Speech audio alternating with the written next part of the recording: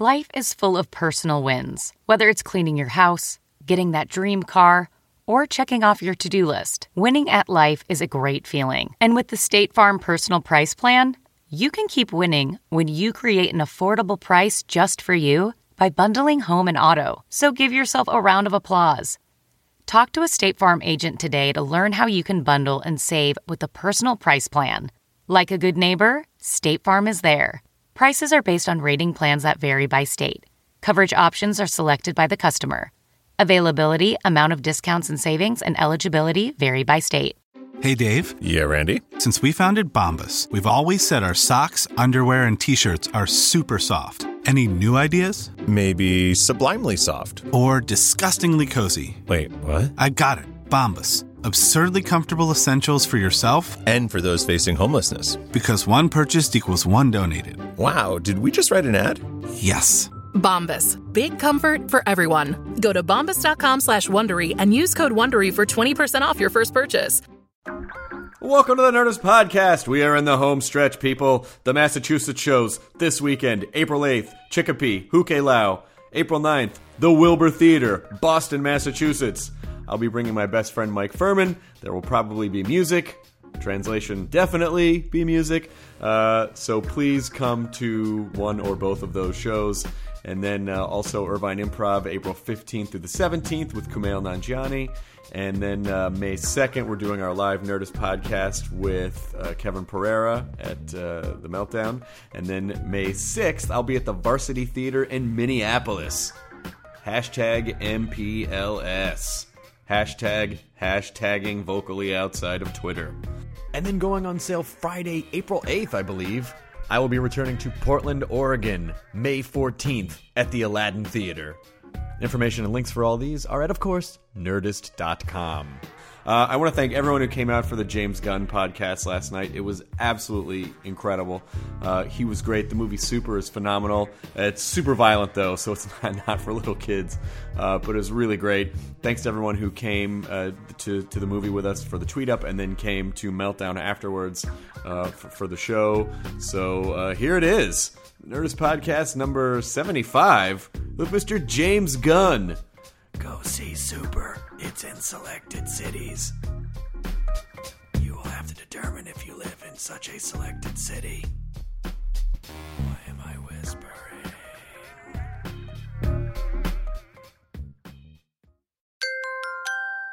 Now entering Nerdist.com.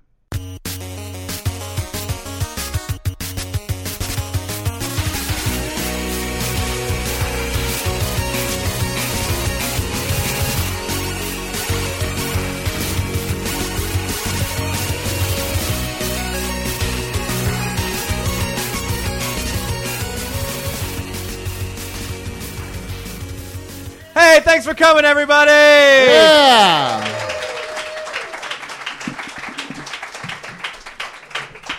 Welcome to our Super podcast special. We literally just came from seeing Super. How many people went to see it at the Sunset 5? Who saw it with us? Yeah. This has been such a fun day. I was at WonderCon today, and I feel so far away. There are these giant metallic birds you can crawl inside, and they take you places. And so I did the Doctor Who panel, and then I rushed here and literally brought my luggage to the movie. Yeah, he did. It was adorable. Where I felt.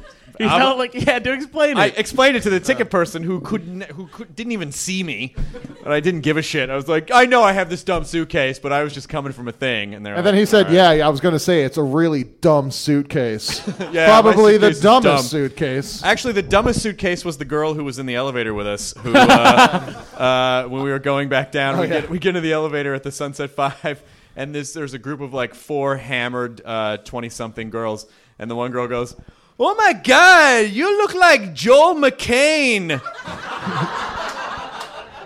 Joel McCain. And she goes, "Does anybody ever tell you that?" And I have no tolerance for drunk people, so I was like, no, because that's not a real person. Yeah.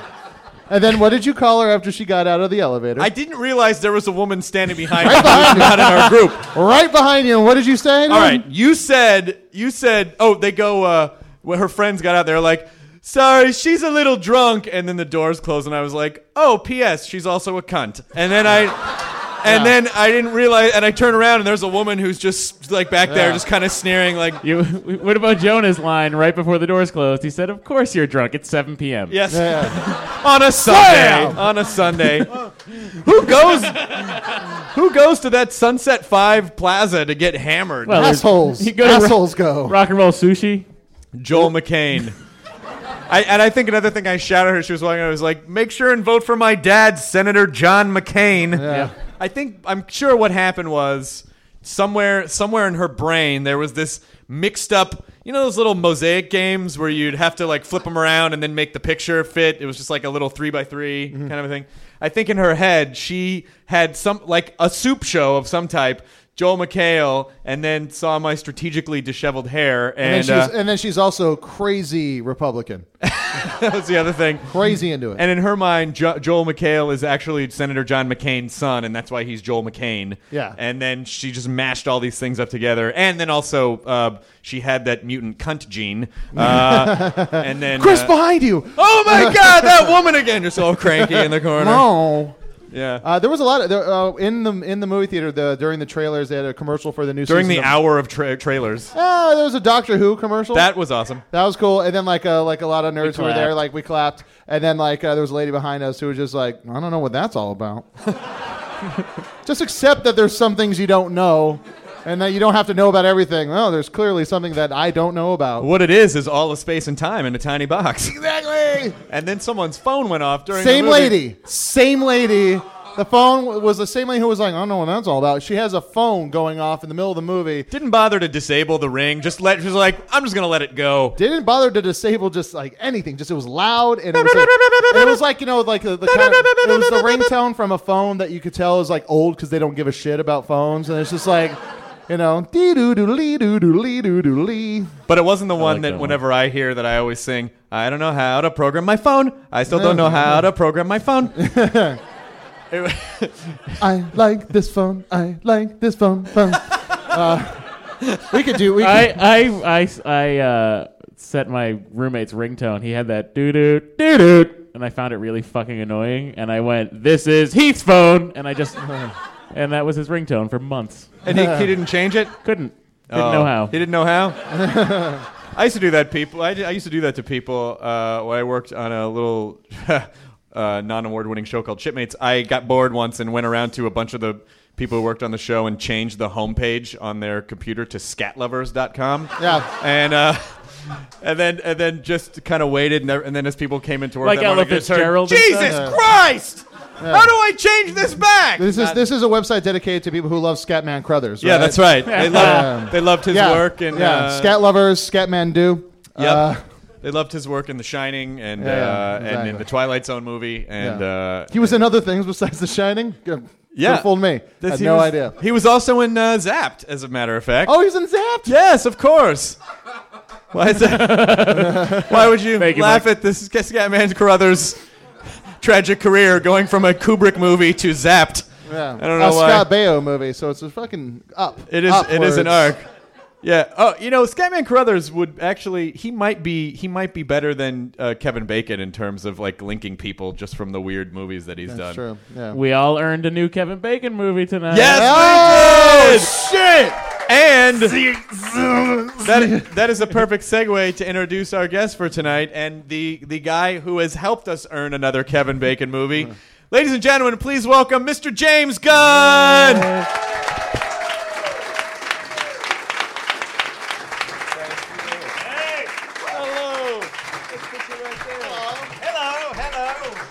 Hello. James Gunn. Humans. Crowd. The people staring. I greatly enjoyed your movie. Thank you for making it. Thank you. Yeah.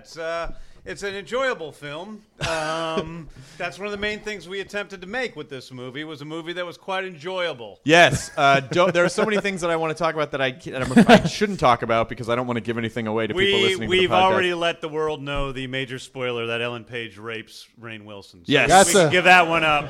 Yes.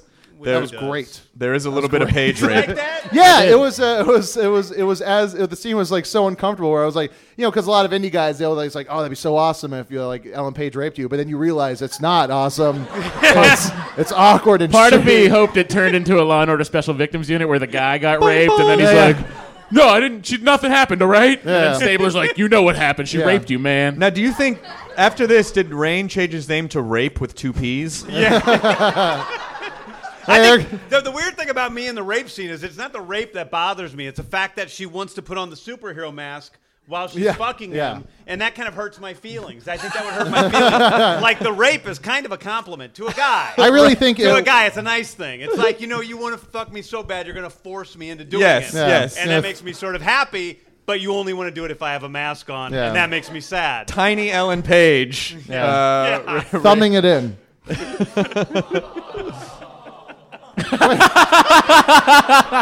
What did you say? What did you say to turn the crowd? Thumbing it in. Oh, sorry, rape. Everyone's like, rape. And then when you use like a technical term, like trying to put a flaccid dick inside of a vagina, everyone's like, wait, too far. Get back to that rape stuff. That stuff is cool. Rape is one thing, but thumbing it is entirely another issue, my friend. Offensive. I never actually... I didn't know there was a name for that. I love that. I didn't know that was a thing. Yeah. Clearly, you've only had sex with people you like. Is that a thing now? We're going to start referring to people like, she's a thumber. If I had to, I can figure out a way. That's pretty much what it is. I do like to call it a flassy. That's my term. Flassy? Yeah, it's like, if I want to, sometimes get it half You sound like 30s hitman. Thumber and Hey. Flassy. Hey, Flassy, come on over. Yeah. Get Thumber. I thumb my Flassy. Fantastic. Well, so you guys showed the movie at South by Southwest. We did. Which I was unable to attend, but I heard nothing but great things about it. Yeah, well, we opened it up actually at the Toronto Film Festival this year. That was where we sold the movie. Mm-hmm. So we showed it at the Midnight Madness Festival there. We sold it, and then we went to South by Southwest, and now I saw you yesterday morning going to WonderCon. Yes. We were on the same Southwest flight. Completely unaware that earlier that morning another Southwest flight had peeled open like a tuna can. I had no idea. We're lucky we even made it out of the airport because they grounded so many Southwest flights. I know. I can't believe I made it back here, actually, because I came back here today as well. So it's I don't know if you caught this because it happened right in front of you. The flight attendant and I had like a weird exchange. And it happened right in front of you, and I was like, I hope James doesn't think I'm a cock. I had my bag. Joel McCain, how are you flying Joel today? McCain. I had my bag and my suitcase, and I was trying to get into the seat, but the flight attendant was coming from the rear of the plane, and he wouldn't get out of the way. He was just insistent that he had to get by me at that time. Like he had a job to do or something? He didn't do a job. He did not do a job. He just fucking stood in the exit row and just, you know how they just stand in the exit row and watch people come in? That's what he did. Judging everyone. Yeah, you have to judge to see if they're able to sit in the exit row. Oh, they look at me and go, you should have bought 2 seats, fatty. I kind of... Not so much, though, because you've lost a ton of weight on your slow-carb diet. Seat and a half. Max. Wait a second. We sat next to each other in the theater. It was fine. It was fine. Right. But so I kind of bumped him with my bag, and he was like, just go ahead and hit me with your bag. And I'm like, but I am lumbering through a tiny aisle. It's your responsibility to take a step back. Also, I'm the customer. And I found myself like so apologetic to this guy, like. And even I was like, oh, I'm sorry. And he kind of pulled away, like I touched him. And I'm like, why would I think you were a dick then? I don't know. No, I didn't hit him, but I think if you touch a flight attendant, an air marshal will shoot you. Yeah.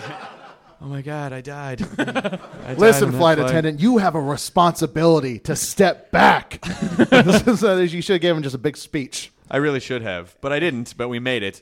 How was your WonderCon experience? I don't remember it. We went to, we did a big panel, Rainn Wilson and I. There's a couple thousand people in there, so that was a great time. And then I did a screening last night, did a lot of press. Yeah. It's miserable. I'm actually quite miserable right now. I'm at the very end of like this sort of press tour, and I've been in, like 5 cities over the past week. Oh, yeah. Going from place to place. And this is actually sort of the finish line tonight here. This is it. At Meltdown Comics. Nice. And so I'm very excited. Yeah. And I don't have a flaccid. In fact, I have a full erection. I can see it from here. Finish line. That's good because it is. like jumping around. How many festivals have you been to? Toronto, you've been to South by, you've been to Toronto, South by. We went to Emerald City Comic Con. I was at Sitges in Spain. I was at Torino Film Festival in Italy. Oh, you literally just popped over to Europe for like a day. Well, that was a couple weeks ago. Okay. But yeah, I've been going from we were in New York. We did a premiere there with Kevin Bacon, who couldn't make the premiere here in Los Angeles last week. So we did one with Kevin Bacon and Liv Tyler there in Boston. I was there. Wow. Places.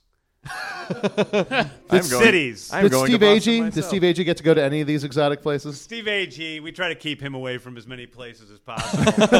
Steve Agee, who says the word. Hey guys, Steve Agee, the asshole comic book guy. You never know who's going to drop by so embarrassed. Unless they text you and ask if they can come take pictures. It's crazy though that you got Steve actually calling a kid an asshole on camera because he does that in real life all the time. Yeah, Steve just improvised that. That kid is my nephew, actually. And is he? Yeah, though? he's my nephew. No, is he an asshole? He's an asshole. He's 8 years old. Of course he's an asshole. Typical asshole. But my sister was actually an extra on that day, and I said, I need a kid to have Steve Agee. He's gonna call Rainn Wilson a cunt right in front of the kid. Beth, do you think that's okay? And she's like, yeah, that's gonna be fine. So Steve. But she says, hopefully he'll forget it. So in the movie, Steve Agee calls Rainn Wilson a cunt and then hands my nephew Griffin a comic book stack and calls him an asshole. And my sister's driving home that night, and she says to Griffin, how was your day? And she said, what was that thing that man was saying? What and he couldn't remember what it was. And my sister's like, shoot, I dodged a bullet. That's great. And a week later, he's driving. This is totally true. A week later, they're driving down the street, and he's like, Mommy, I remember what he said. He said, what a cunt. Hooray, Steve Agee. It's a new fun word. It is a fun word. So it really is. Why, I used it in an elevator just today. That's how fun it is. So harsh with the American accent, though. If I just had the British lilt, it would make it so much more charming and acceptable than it actually is. Yeah. It just sounds too German with the American accent. Cunt! That was Captain Kirky. Yeah. Is cunt an evil supervillain that you're trying to stop? Cunt! Yes. The Crimson Cunt. The Crimson Cunt. That's what her name should have been. Oh. That's her superhero name. She should have brought it up as an idea. Yeah, that would have been great. Yeah, I would have liked that.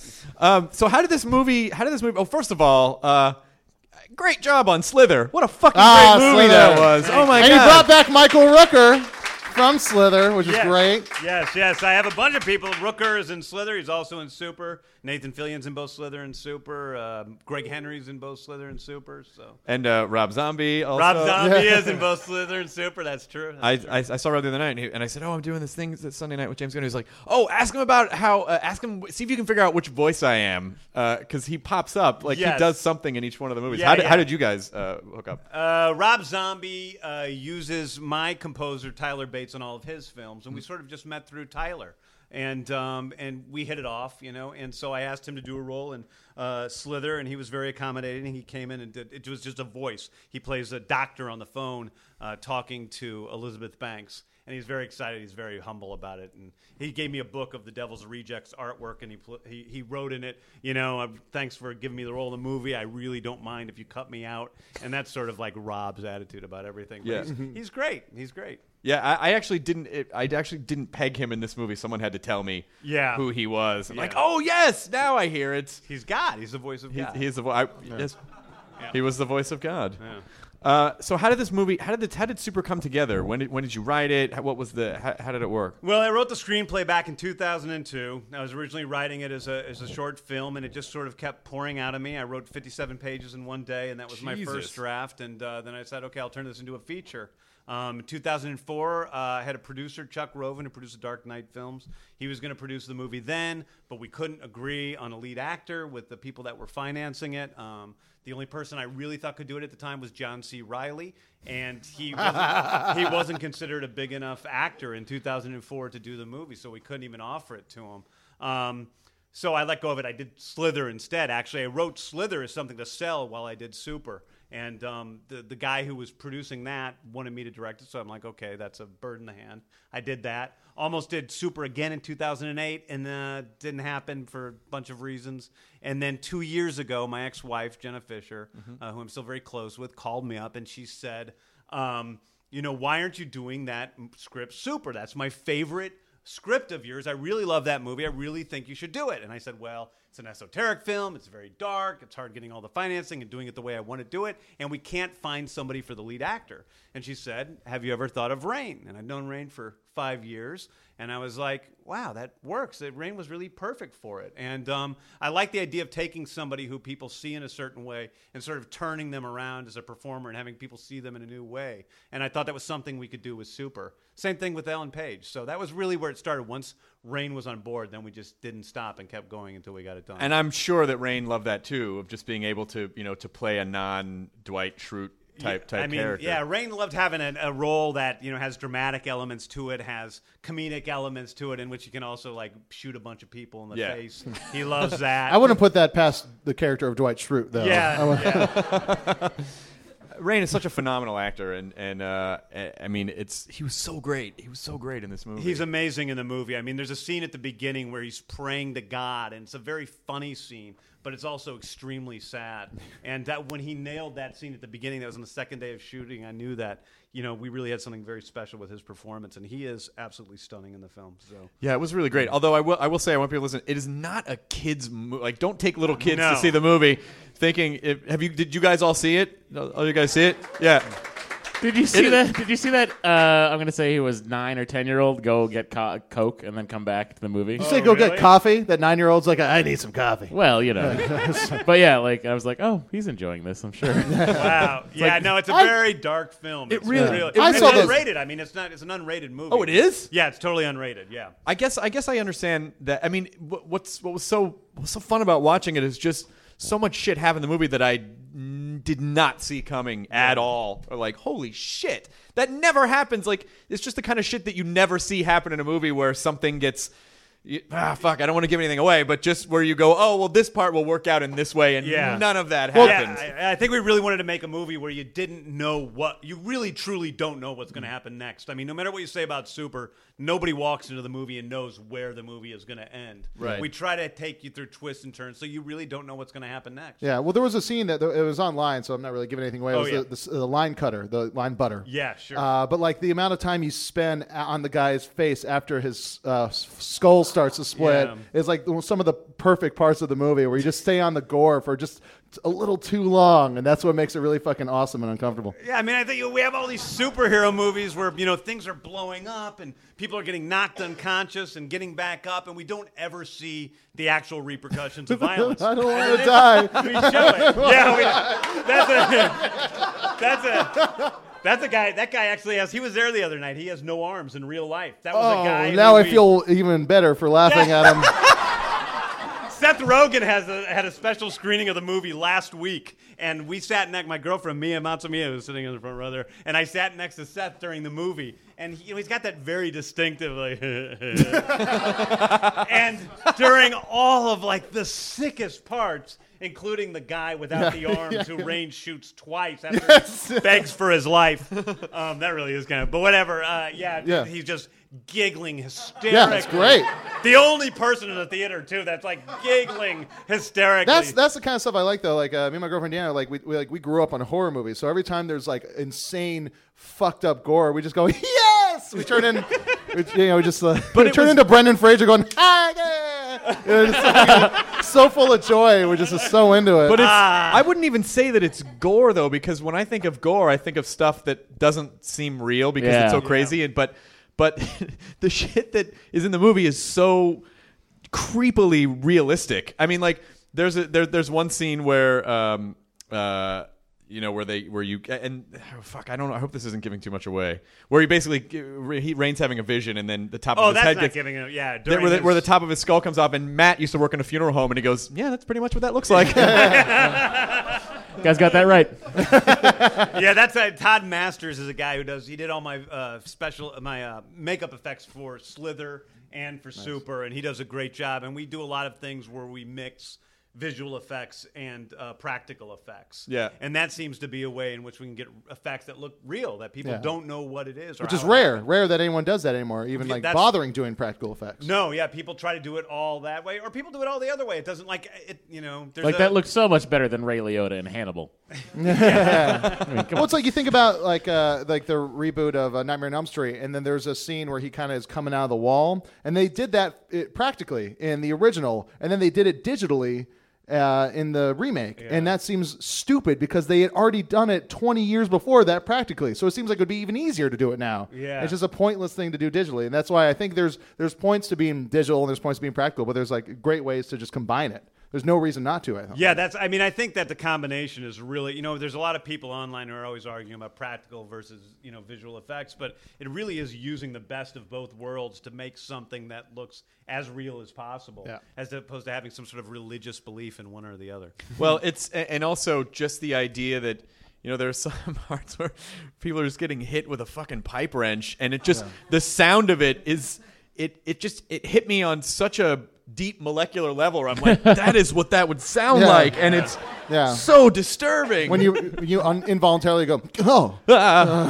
It was like the opposite of your reaction when people hang up phones and Foley artists make them do things they don't do. Oh yeah, I went on a rant because on Dexter he answers his capacitive phone with a leather glove. Like, or like when they hit a phone. That made me furious. Yes.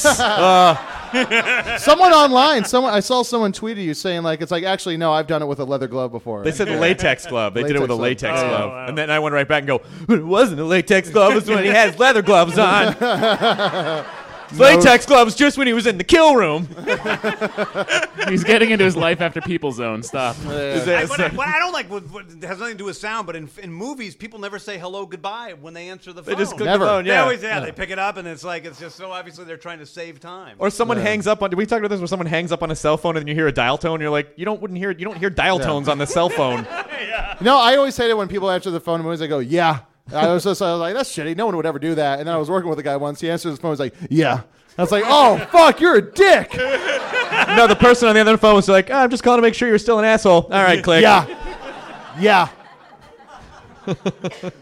So how was, when you were assembling the cast, so was he cast last? Did you have Ellen? No. It was totally Rain first. Rain knew Ellen Page from Juno, so he gave her the script to look at, which I actually thought was a waste of time because I really thought it was going to be Rain and then, a few up-and-comers for the other roles. But he said, no, I'll give it to Ellen. Let's give her a chance. And she read it, and like a week later, she's like, I'm really interested in doing this script. We sat down. We had lunch. We got along. She's a really smart young girl, and she said she wanted to do it. And we still couldn't get financing, by the way, because the movie's so dark and creepy. How did you get it? Liv Tyler, actually. Because then Liv Tyler came on board. Aerosmith money. This movie looks sexy in a skirt. Thanks, Steven Tyler. I have all this money. $50 million. I have all this money left over from the Crazy video. It's not weird at all. I made my daughter be a stripper in one of my videos. Come ride my roller coaster in Disney World. Play some Revolution X. But Liv Tyler, she's considered like she's an international star because she's been in Lord of the Rings and Incredible Hulk and The Strangers and Armageddon and all these movies that have never heard of any of those. Huge, yeah. They're all like pretty popular movies, and so because of that, we finally got our financing with those three actors, and then the Bacon. Then we got Kevin Bacon. Nice. Kevin Bacon, actually, I had another actor hired to play that role. I never even talked to Kevin Bacon about it, and that actor ended up being very untrustworthy in a way. He was disappearing and going to Russia, and I couldn't get a hold of him. Was it Charlie Sheen? It was John Cryer. Oh, what? No. That would be amazing. No, it wasn't. Oh, my God. John Cryer as a drug kingpin would be fucking awesome. That would be great. It'd be like... What if it was the half man? The kid. I don't know what his name is. I know there's two and there's a half man. Whatever. That mutant boy they have on that show. The one that aged weird. It was that kid who played Corky on Life Goes On. Yeah. He was the Chris original, Burke. He was the original villain. Chris He has an album. He has a country album. Really? You can find Chris And Burke. incredible videos. Do they have videos for it? There are videos online of Chris Burke. Yeah, there's a picture of him on the cover with a cowboy hat. Yeah, look it up. It's Chris on. Burke You can get it. You can get him on eBay. You can get him on It just eBay. bummed everybody out, didn't it? Oh, he really kept trying, didn't he? Hey, you know what, Jonah? Life goes on. It was right there. It was right there. It's good.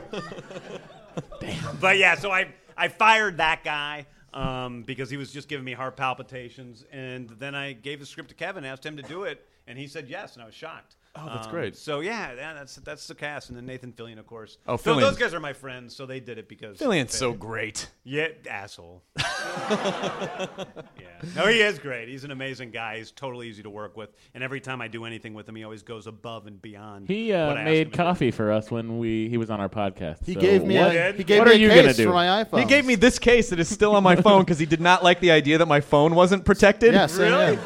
So he was like, Then- no, here, take this case. Take this case. Yeah, I'm he like, gave all me right. the Then he case I goes have. into a closet and he's like, "You guys got iPads?" And then he goes, "Here, take this and stylus." Don't. And I for a minute, I was like, he's gonna give us iPads. He just got a And then closet he of didn't. iPads. And then he's had one, like a stylus pen out for me. I was like, oh, I don't have one. Thanks, asshole. Yeah, he's a real friendly guy. That's how I met him in the men's bathroom at the Beverly Center. Oh, nice. He was tapping on the floor next to me. That's how you know. He reached around, he jerked me off a little, and I'm like, this is the nicest guy in the Yeah, world. well, and he refers to his cock as a capacitive stylus. That's what it was. You can use it on your iPad. Technically, it is. Yeah, he fucked the Nerdist podcast.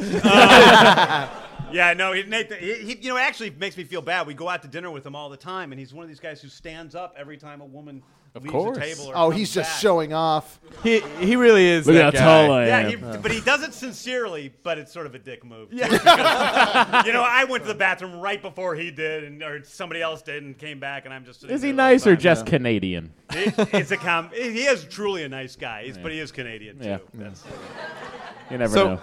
what was so great? There were a couple of things that I really thought stood out. Number one, the juxtaposition of adorable things with absolutely horrific things. Yeah, that's it was just like one second because the opening credits were done by this company that I know called Puny. Yes, they're yes. based in Minneapolis. Yes. They also work on Yo Gabba Gabba, Yep. and they're fucking great. And the opening credit so sequence funny. was phenomenal. Yeah, it's a big animated dance scene. It's Yeah. sort of like if anybody's ever seen Grease, I always when I was a kid. Anyone I ever loved see that? I always wanted to have I wanted to have animated credits like in Grease, because I loved that when I was a kid. So I'm like, yeah, this is a perfect movie for it. A movie in which there's a female on male superhero rape. And so, It's like Batman Returns all over again. But yeah, except in that case, the audience felt like they were being Right, raped. of Yeah, in that course. movie. Of course. I don't get it. Who's Christopher Walken? Who is he supposed to be? I don't get it. I don't know. What's that? What is he? Max Shrek. He's Max Shrek. He's Max Shrek, who was played by Billy D. Williams in Batman Returns. Yes.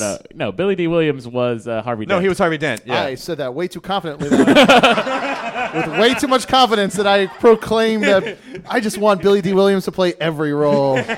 Don't we all? So, what was when everyone first read? Was all of the graphic stuff on the page? Yeah, completely. I mean, actually, I very specifically would describe exactly what the gore effects were and describe that they looked very real, which was different than Slither, because in Slither the gore is kind of like what you were talking about earlier. It's kind of over the top and explosive, and it's always very funny, and it's more gory and less impactful. Mm-hmm. And in this movie it really was about really feeling like it's real. That was all written out on the page, the gore, all of it. It's gushy, which is Ellen Page's. Oh my God, I will never get that line out of my head. Ellen Page's new catchphrase. Why was I the only one that laughed in that theater? And you know I was. Why was I the only one that laughed? That was funny. So was there something was there something in your head that you were like, you know what, I kind of want to make the jump from kind of fun gore to like real, like really like fuck people up in a movie theater? You mean like in my career? Or? No. I mean, like just artistically, you know. Artistically, yeah. I mean, I just felt drawn to the movie artistically in terms of making it really is a personal movie in one respect, because I do relate to the main character of Frank a lot, you know. And so it was something that I felt very drawn to make. And I didn't want to make it. A huge part of me, honestly, did not want to make this movie because we made it for a couple $1 million. I don't make any money off of it. Even in success, I can't make that much money. And it was, you know, and I just kept coming back to it again and again and again. I couldn't leave it alone. It kept going through my head. And then when I tried to let it go, somebody like, you know, Jenna Fischer would come up and, you know, try to push me into making it. So, I honestly didn't want to make the movie. I thought it was so dark and strange and non-commercial. But I'm really happy that I did. It was sort of like returning my roots a little bit and being just completely creative and not being about what the Hollywood machinery is. So I felt good about it. So you really got to do whatever you wanted to do. I got to do 100% whatever I wanted throughout the whole movie. That was the deal from the beginning, was that I was going to do the movie the way I wanted to do it, or else I wasn't going to do it. Because when you make a movie for that low of a budget, you have this cast behind you that wants your vision on screen, then you can kind of do whatever you want. But even down to like the songs, like that was a big fight, what the songs were in the movie. I had to really just beg Cheap Trick to give us, If You Want My Love. Cheap Trick, please! For $1,500, they gave us that song. Oh, my God. Something like that, something around that. Oh, I'm going to buy it. But it was because Liv Tyler went and took them the video of her having sex with Rain, over which the song plays, and brought it backstage to at the show in Irvine where Cheap Trick was playing with Aerosmith, to show it to them, to ask them to play. Aerosmith. It all comes back. Here's a video of my daughter fucking a guy. Here's a video of my daughter fucking Dwight. All right. Well, all right. That's like, the thing is, you're doing the most generic rock and roll voice. But I'll bet she's got her mother's vagina. All right, that's enough. Steven Tyler, please. Steven Tyler, come on. It does also sound a little bit like a sort of an Aunt Jemima voice. I gotta say, it's like there's a little bit of a love in an elevator with a delicious short stack of pancakes. It sounds like Nipsey Russell. It is a little bit, a little Nipsey Russell. I feel bad because it's not sounding that way in my head, so I apologize for any. You apologize to Nipsey. I'm sorry, Nipsey Russell. It's Steven Tyler. That's all right, Chris. Now I'm doing it. Shit. Did you said you had like a lot of control and it felt like kind of going back to your roots? Did it feel like back in the Troma days, like that you were just kind of doing whatever you wanted? In some ways it was like the Troma days because we just had nothing to lose, Yeah. But in another way, Troma was very disorganized, and I wasn't. Really? You're kidding. Wait. What? No, I've been on their website. Troma Films. They're super organized. Wait, are the website where it's like still drippy HTML? Yeah. And a flying toaster passes the screen. It's an Angel Fire. You can go to Angel Fire.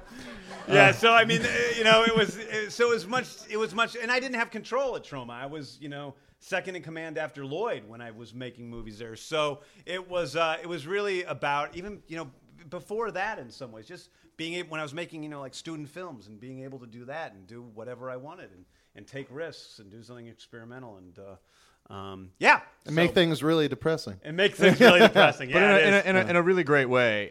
Is it weird now that now you've gotten this piece of work out of your head? Is there just an empty space there? Or did something else crawl in to take over your obsession? Did something slither into your brain? Jonah. Oh, Jonah. Kapow.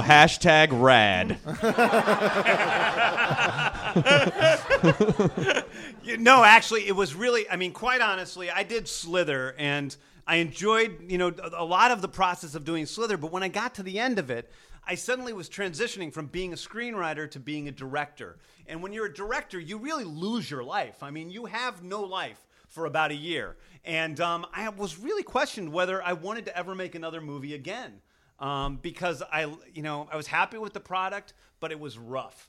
And I like life. I like hanging out with my friends. I like doing other stuff. I like reading comic books and doing all these things. And so I did. Weirdo. Yeah. I know. And so anyway, yeah. But it was really super kind of brought me back into a creative way of thinking and thinking in a different way. And so I've already finished another screenplay. I've got another movie coming out that I did with the Fairley Brothers, which is like a bunch of comedy directors doing different shorts. Oh, yeah. Yeah. And got a video game coming out. So it's like I kind of have found this like stream of creativity that was really good for me. And I think a lot of it came from doing Super, from kind of opening myself up and sort of cleansing my brain palette in a way. Well, what was your ideal career when you were when you were starting out? Like, what did you want to see happen? I think what I cared about is really what I cared about with Super. I always wanted to be, I wanted to make a living off of what I was doing. But what I really care about is not having a whole. I want to speak to some people, I mean, I think so many movies today are about speaking to all four quadrants, and you have to please everybody with everything. And for me, it's really important to go back to the artwork that I loved as a kid, the stuff that spoke to me, stuff like David Cronenberg or Alice Cooper or The Clash, or things that were not meant for everybody. They were things that spoke to me. And being a weird little kid from Manchester, Missouri, where I was a complete oddball and outcast, it made me feel less alone. So having things where I really maybe speak powerfully to some people as opposed to, speaking broadly to everybody. And what's great is that I feel like, now our culture is so niche oriented that you can do that and survive. Yeah, but in the movie business, it's gotten harder because independent film has sort of dried up. It's very difficult to put movies into theaters at all. I mean, Super is going like on demand, April 13th, and that's the way we're financially able to do all of this, is through going onto TV. Do you not like that? Do you not like there's just the fact that it's not going to be on a smaller screen for the first time for a lot of people? I am very grateful that we have a very large potential audience for the film, and that's more important to me than being, a movie in a theater. But, like any filmmaker, I kind of miss the days where it's like there were independent films that could play forever in theaters, and, a movie like E.T. could come out and it makes a couple $1 million the first weekend and a little bit more the next, and I mean, that's one of the problems, too. It's like all movies now, they make a third to half of the money they make on opening weekend. And it's like this herd mentality, which means the movie doesn't have to be any good. The trailer needs to be good, and the idea needs to be good, but the movie doesn't need to be any good. And that's depressing to me. And I feel like an old man saying that movies today aren't as good as they used to be, but there's an actual specific reason that movies are not as good as they used to be. Even, in the 80s, 90s, even the early 2000s, it's different. Do you think you'll be able to, if someone came along and they're like, oh, we want you to direct this huge commercial comic book movie, and it wasn't kind of what you wanted to do, would you be able to go back to, working under someone and having to do what a studio would say, or are you going to keep pursuing this path? The next thing I'm doing is probably sort of an in-between thing. It's more of a studio project, but it's not so expensive if I do what I want to do next. I've had whatever the big comic book guys come to me and want me to make different movies of different superheroes, and it's just never spoken to me. If someone comes to you with a Governator, turn it down. Oh my God, right? I thought that was a joke when I read about it. Yep, I was like, oh, it's very close to April 1st. This probably came out then. People are picking it up now, and nope, that's real. It's true? Yeah. Stan Lee and Schwarzenegger are getting together to make the Governator comic series. I was out fighting crime while I was governor, maybe secretly. That's a good Stan Lee. Then you just Excelsior! Greetings, true believers. Well, if it's as good as Stripperella, then we're all in for something special. Peter Parker's always been my favorite. Boy, you were just a Fred Travalina this whole time. I had no idea what comic impersonation skills. We worked together for over a year, and I've never seen this come out. Now do Arnold Schwarzenegger. Excelsior! Not as good as your Stanley. You were the writer of the remake of Dawn of the Dead. Yes. Which is in my top 5. Such a fucking great movie. In my top 5 zombie movies of all time. Thank you. Out of the 10 you've seen. I don't know. No. I've seen way too many. Jonah's an insane way too many. Way too many. And what are the other ones in your top 5? Well, number 1 is. Let's compare. Wait, what? We'll compare. We'll see. Oh, well, I'll do I'll start from number 1 and go to 5. Okay. Number 1, original Dawn of the Dead. Okay. Number 2, remake Night of the Living Dead, directed by Tom Savini, who did the effects for all the original ones. Wow. Not that bad. It's pretty fucking good. I saw it. You didn't like it? No, for me, it's number one is the original Night of the Living Dead. Yeah, It's like the first one. It's you can't. Like, he created it there, man. I know, but I really... And that ending is awesome. The ending is great. So It's very graphic, very real. Yeah. But I judge my favorite movies over rewatchability. Yeah. It's like stuff I can just toss on at any time. Do you count 28 Days Later as a zombie? I don't. It's an outbreak movie. 28 Days Later is not a zombie movie. It is an outbreak movie. But see, you can't really... See, I say it's a zombie movie, but it doesn't matter. There's no such... There's no reality of it being. Don't a zombie you movie fucking say that. Romero started an idea, and I think I'm gonna follow along Romero, and then Max Brooks perfected that idea. Okay. Romero Newbrixian zombie fanatic is what I like to call myself. So what's your third movie? Okay, third movie is Remake Dawn. Okay. Fourth is Shaun, and fifth is Return of the Living Dead. Yeah, Return. Yeah, that's didn't. Very close to my top five. Yeah. What is it? Do you have it? I would say. Well, I would include 28 Days Later as a zombie movie, even though the filmmaker himself says it's not a zombie movie. Yeah, so it's if you're gonna, they're guys that are basically dead that are eating people. So it's like sounds like zombie. Yeah. I mean, listen, there's no in the remake of Dawn of the Dead. It's not necessarily not a virus. We don't give that reason in that movie. Come on, Joe. Awesome. Sorry, keep going. Yeah. But the fact that it's you still have the same title as the 1978 classic. But it came from monkeys. It was it's a rage virus. It's like I've never told anybody. I can win this conversation. I've never told anybody this till now. But in my remake of Dawn of the Dead, it also comes from monkeys. Really? Boom! Oh, here, wait! Headshot, motherfucker! Check it out. I just made that up just to win. But it's mine. I can do that. Don't do that. You want to get off my top five? My top five. Which brings me to my point, Zombaby. The Zombaby is a part that I just like I was molested by that moment, and I block it out because it makes me laugh.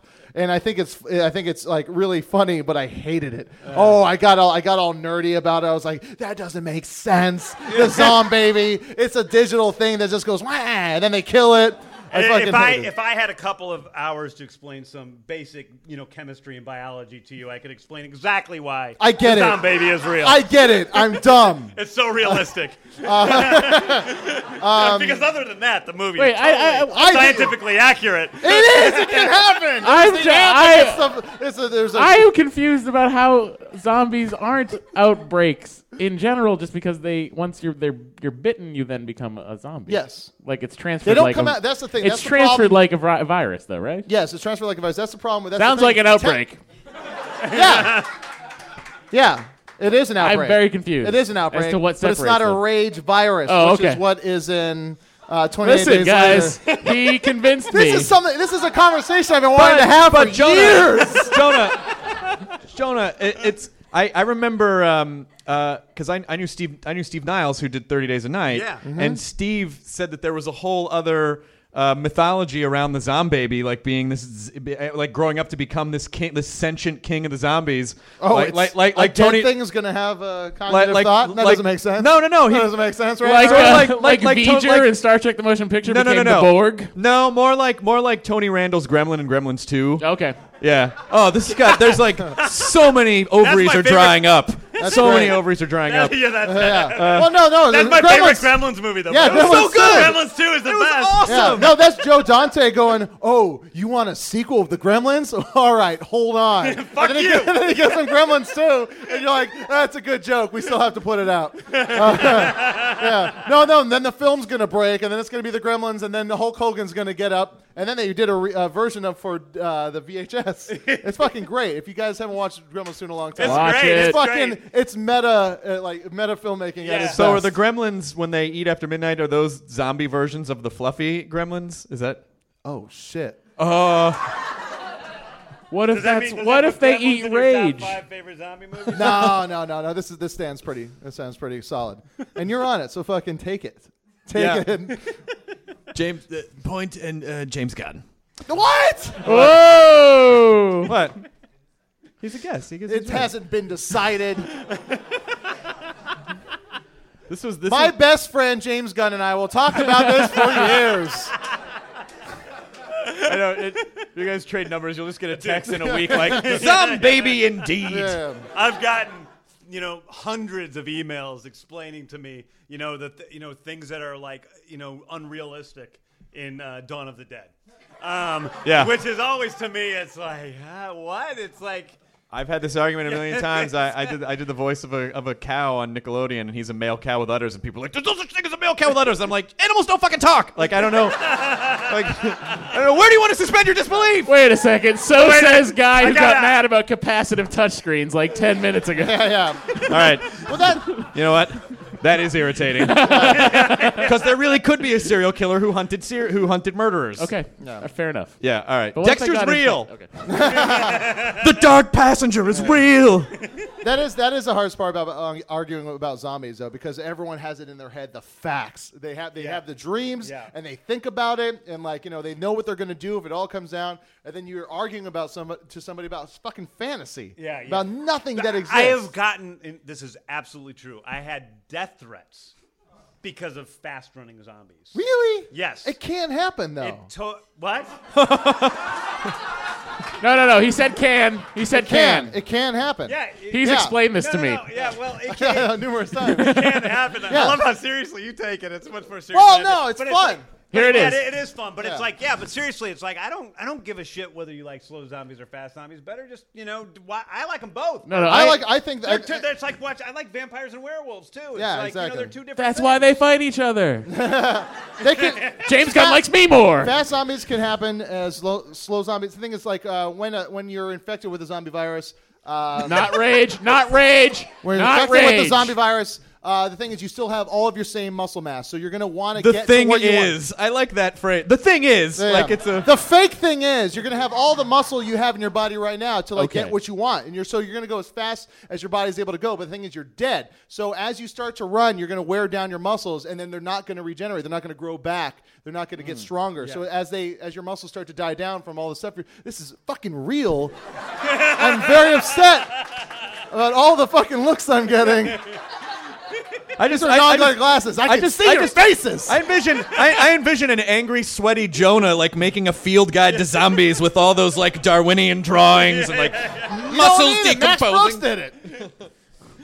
Oh man, that was like a brain. So much fun. Sorry. I know. I've known other guys that I've talked to that have directed zombie movies, and they stopped liking me after a little bit. But I'm done. I like it. I think it's a fun conversation. There's nothing wrong with a healthy zombie debate between friends. It's perfectly James, normal. You sounded like you were like at a table signing autographs, and the guy was talking. You're like, no, it's a fun conversation to have. Not tired of it at all.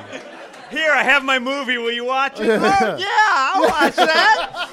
Oh yeah, I'll take that. Yeah. See, I took your style and put it one step further. Yeah. Is that he's changed his car engine to power off of their movies. I'll just burn it. So we want to. I want to take a couple questions from the audience. And so the three best questions will each get a super CD signed by Mr. James Gunn. It's just a mix he made. It's just a super CD. And signed by Tyler Bates. And signed by Tyler Bates, who did the composer. The score as well. Awesome. So are there any questions? We got. I see some hands. I see a hand. I don't. All right, you'll have to come forward, and I'll bring the mic to you. Up here, sir, so we can get you for the podcast audience. Excuse me. I'm sorry. You're the guy that looks like he's into horror movies. What is your name, sir? Matt. All right, Matt. What is your question? I noticed in the credits that a lot of the songs were written by you. In the original draft, did you go into writing the draft with the songs already, or how far into the process did those songs come about? Okay, I got this. Thank you. Why is that never not funny to me? Why is that always funny? The truth is, the songs that were written by, I used to play in a band called the Icons, and we needed songs just for filler. Like there's a prom at the beginning, and we just needed music in the deep background. That's all that is in terms of the music I wrote. There's deep background music, and I knew that I could use my own songs for free. So that's why I did that. Was that the whole question? Yeah, I think so. Yeah. Right? But a lot of the songs in the movie I wrote the screenplay to, like the animation sequence at the beginning. Like when I first wrote the screenplay back in 2002, that's a band called Czar, and that's a song called Calling All Destroyers. And I actually wrote the whole animated sequence to that song back then, and I get very stuck on songs. So most of the music in the movie we picked out ahead of time. And we also, like even on set, we would play the songs while we were shooting those montage sequences to kind of have things move in the right direction. And the one other weird thing is we actually did part of the score before we ever shot. All the stuff you hear at the end of the movie, we actually played that music on set that Tyler Bates and I worked on before we ever shot the film to kind of give it the same feel. Very cool. Yeah. Japanese horror movie Hausu also had a soundtrack before the movie was ever made. Shut up, nerd. And Ennio Morricone and Sergio Leone. That's yes, exactly. Yeah. Yes, sir. And the shark sweatshirts. Shirts. I don't know how plural works. Hey, that's an Alex Party shirt, man. Oh, that's Alex's. That's Alex's shirt. I know Alex. I have that same sweats, but it's gray. Mine. Alex Party gave me. He had done a post. We nerded out about the Bat Boy one, the Bat Child, who was in Weekly World News for years and years. Yeah. And he was like, I have this panel that I painted a long time ago. It's just the Bat Child, and I have an Alex in Party. His office. Yeah, wow. of Alex's painted the Bat Child. Anyway, this is about you. Sorry. He doesn't care. This other time I was eating this really sandwich and it was really good. No, and the turkey awesome. was moist. That's awesome. Oh yeah. What do you want? Oh, questions. What's your name? Sam. Hi, Sam. Hello. I'm a really huge fan of the band Monster. Yeah, really? Yes. Oh, yeah. awesome. Okay, great. One of my favorite bands. And I noticed in the end credits of the movie, there is a version of a Monster song that seems like it was recorded specifically for the movie. That's exactly right. And that's from a band that broke up years ago. So was that made specifically for this? Did they get back together, or was it just Anders? It's just Anders. So Anders Venden is the lead singer of Monster. He plays under the name Money Brother today in Sweden. I'm a huge fan of Swedish music. We have lots of Swedish music in the movie. We have Monster. ABBA. We have 12 ABBA songs. No, we have Monster. We have Money Brother. We have The Ark. We have the Nomads, all these Swedish bands, and I met Anders on MySpace and asked him if we could use a song because I wrote the montage. What? This is back. Well, it's a while ago. What's that? And so we used his song "God Knows My Name," the Monster song, for the montage. But there's also a Money Brothers song in there that he gave us off his newest album. And he recorded a special version of "God Knows My Name" for the end of the movie. Yeah, I think that deserves a CD right there. That was Is the song on the CD? Because that's fucking meta. I gotta be honest. I've been to a lot of panels, and when someone gets up and they have a question that's about a very specific piece of information, it's not always You're awesome. giving away your secrets. Oh, I'm sorry. Then people will know how to win Now the other Sam's two. gonna That go was to every an panel you excellent do. question. Yes, sir. There's a question back here. Come forward and be heard. What is your name? He's from Hawaii. I'm from Hawaii. Yes. Really didn't How associate did you know that. that? I just thought hi. I've met him before. We were friends. He's from Hawaii. His dad was actually in a punk band that I was really into called the Squids. Yes. It was like a legendary Hawaii punk band. And his dad. One of those legendary Hawaii punk bands. Fuck you! They only use 12 letters. Only use 12 letters to rebel.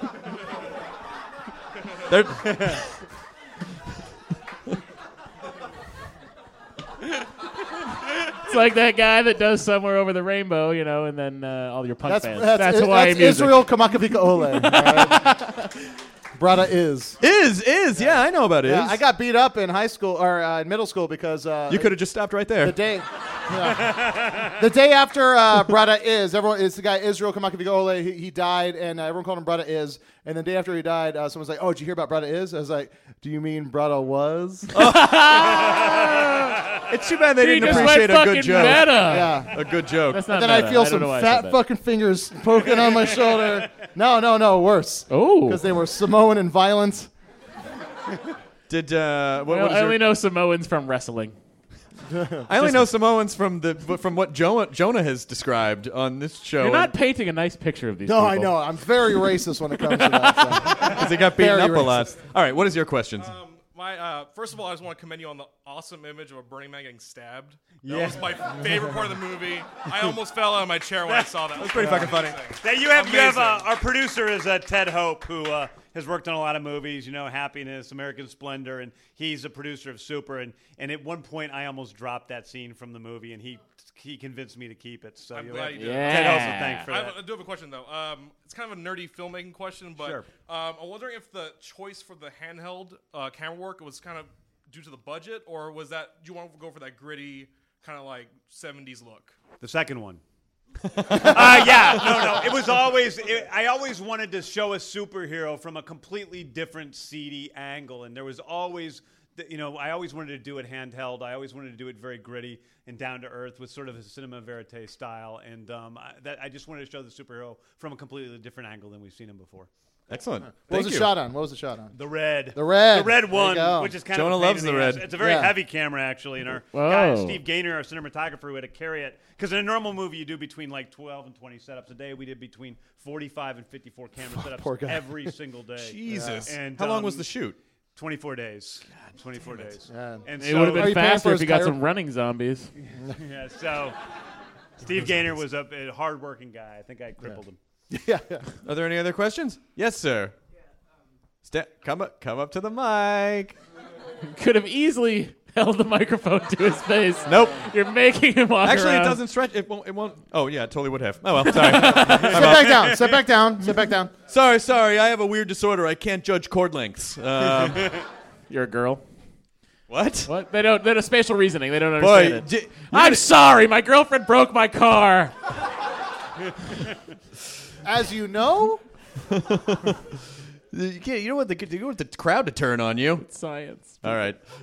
What is your question? I kind of noticed like during the movie, it's like there's just this amazing balance between like really like nice little like sweet kind of poignant little scenes and then like fucking brutality. Yeah. Like you kind of touched It's life, on it earlier. man. It's life. It's fucking life. Take the good with the bad, bro. But like the guy that spikes the mic unwarranted. You take the good, you take the bad.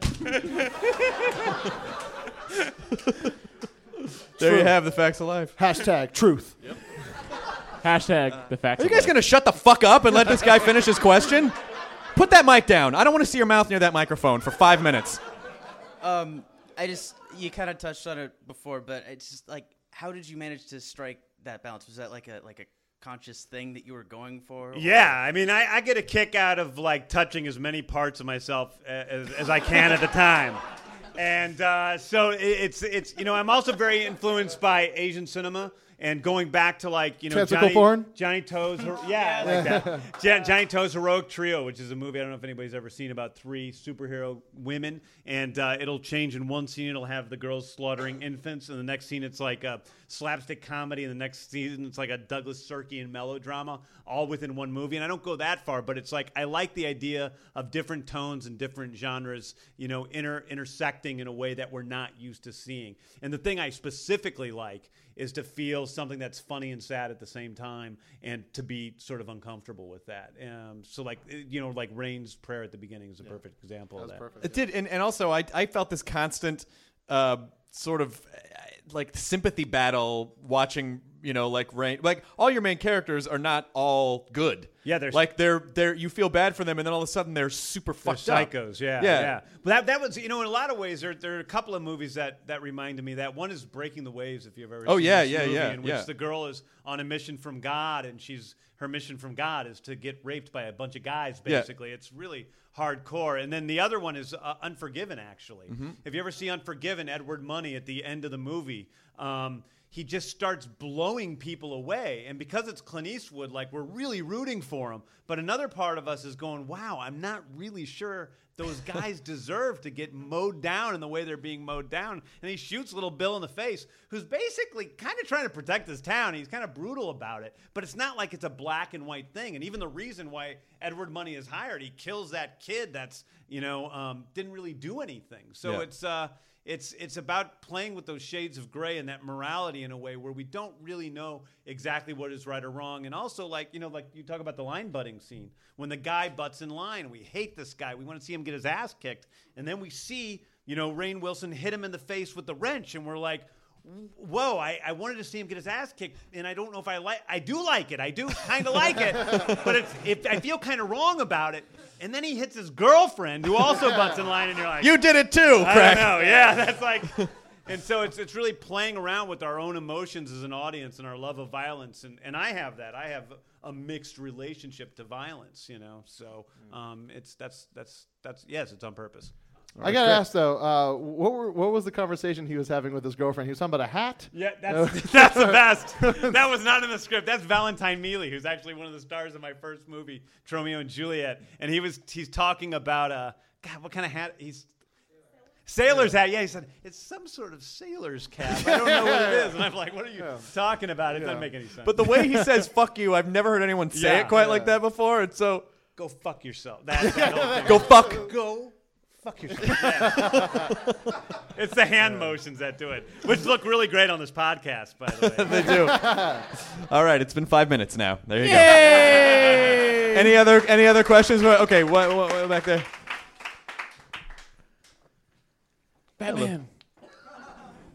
Hi, I'm Simone, and I want to punch Jonah in the throat. Par for the course. What is your name? My name's Philip. I'm not from Hawaii, but I'm from San Pedro. Hey, Pedro, man! I just want to say I saw the specials years ago, and I thought it was a really fucking awesome movie. It was my mother-in-law bought me a copy of The Toy Collector. Oh, wow. And I'd never heard of you before. I read this book. I'm like, man, this guy's fucked up. Then I was like, I wonder what else he did. Like, oh, shit, he made movies. That's great. Yeah. So I was just do you have any other superhero movies that you've written that you're planning on making? Not at the present moment, but I love superheroes, and I've actually been working on a comic book I've been trying to figure out this comic book. I had a deal with Marvel a couple years back to do this limited series. Now you have a deal with Disney. Yeah, that's true. It's Donald. It's the Beagle Boys movie. No. So I might still do there's a comic book idea I have about superheroes I might still do, but we'll see I don't know about another movie in the near future. We'll see. Also, you seem to really like torturing your brother. I do. My brother Sean, yeah. I've killed him. I kill him many times in many movies, and in every movie he has an awful haircut. And, he was the guy with the mohawk. Yeah, he has a total Guido mohawk in this movie. That was actually his idea. That's ugly. But in the specials, he played a character by the name of Alien Orphan who was painted green every day, and he was completely bald. And in Romeo and Juliet, he has bald except for 3 little blonde pigtails on his head, which was something I drew for him for the barber to show him how to cut his hair. And then he did Humanity, my web series, in which he was tortured in makeup. I hate his guts. The other thing I want to say is in so many movies, you see somebody with a gun and you see the guy that they're fighting against. You're like, why doesn't he just shoot that guy? And in your movie, every single time that happens, the guy just gets shot. Yeah. It's never like, he could have just shot him right then. He just shoots him right then. It's fantastic. I love it. Thank you. Thank you very much. That's the best part. All the choices made are the choices that would be made. Yeah, that's what I tried to make it real. Any more questions before we wrap it up? All right. Well, I have 2 CDs left, but what was it? Pedro. I would say he All right, enjoyed. Pedro gets one. Here you go, San Pedro. Now, that's where the Minutemen are from, man. Anyone else? No? Okay, so we have 1 CD left to give away. Who will win the Wet T-shirt $10,000 contest? prize? All right. Fellas. I feel like I want to give it to the guy who was whose dad was in the punk band that you loved so much. Yeah. Sweet. Pedro in Hawaii, the Squids. Although his dad's favorite band now, Muse. Yeah, Muse. What? So I just find that odd. That's his dad's favorite band? How old's your dad? He's 63. Wow. His dad's favorite band is Muse. Wow. For his birthday, he brought his dad out to L.A. to go watch Muse. I'm not saying they're a bad band. It's just kind of weird. Was your dad like the drummer? Because the drummer doesn't care. Like, he doesn't know. Drummers just end up in whatever band they end up in. That's true. Yeah. All right. Okay. That was a great insertion there. Thank you very much. This was super fun. Get it? I didn't mean that. I didn't mean it that way. You get that, James? I did not James, mean it you get that way. that? I did not mean it that way. Explain it to me, please. This was incredibly fun. Is that better, Jonah? I like it. But thank you so much for coming here, and thank you guys for coming out. And again, thoroughly enjoyed the movie. It's still playing. It's in limited release, but it'll be on. When did you say? April 16th? Yeah, so on April 13th it'll be on demand. Right now we're in Los Angeles, New York, Boston, D.C., and San Francisco. Next week we open in Chicago and a few other places. April 15th, we open in St. Louis and Cleveland and a bunch of other cities. So we're opening up in a lot of theaters across the country and a lot of. Is it fair to major say you're markets. opening in select cities? Yeah. Yeah. Well, again, but we're opening about it. It's all major markets. So it's except for a couple, one that. I think it's really cool that. Sorry, Houston. Yeah, you're exactly right. Actually, that's the one place that we're not opening, and I get tons of angry emails from Houstonians every day. Fuck them. Yeah. Jonah's a sarcastic psychic. He makes psychic predictions when he's being sarcastic. But again, I think it's really awesome that you had this thing that was stuck in your head and you just kind of went out and made it, which is sort of a theme that we go back to on this podcast over and over again. It's like, hey, if you want to do something, you just fucking go out and do it. And that's kind of what you did. Yeah, I think that's. I think people always come up and they're asking me, what do you think you should do as a filmmaker? How do you become successful? And it's always just basically start. Finish what you start. Yeah. If you start something, just finish it. Don't worry so much about it coming out and sucking. Just do it. End it. Excellent. All right. Well, thank you guys so much for coming. Let's have a huge hand for Mr. James Gunn, who is exhausted and came here anyway.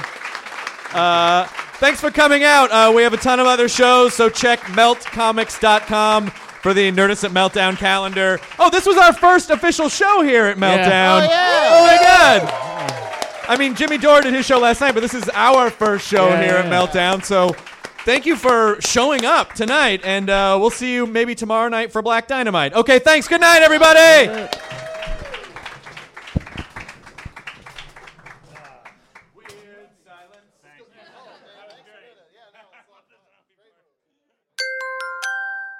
Now leaving Nerdist.com. Enjoy your burrito. In the climate-ravaged year of 2072, the city of Pura stands as a miraculous green haven, a geoengineered paradise that protects fortunate residents from the global catastrophes of heat domes, fires, floods, and droughts. Demetria Lopez heads up Pura's public relations, tirelessly promoting the city's idyllic image. But when she stumbles upon a dark secret that, if exposed, would be the downfall of Pura's existence, she must decide who and what she is willing to protect. From Wondery, the makers of Academy and Dr. Death, The Last City stars actors Reyes Sehorn, Jeannie Torrado, and Maury Sterling. Follow The Last City on the Wondery app or wherever you get your podcasts. You can binge all episodes of The Last City early and ad-free right now by joining Wondery Plus.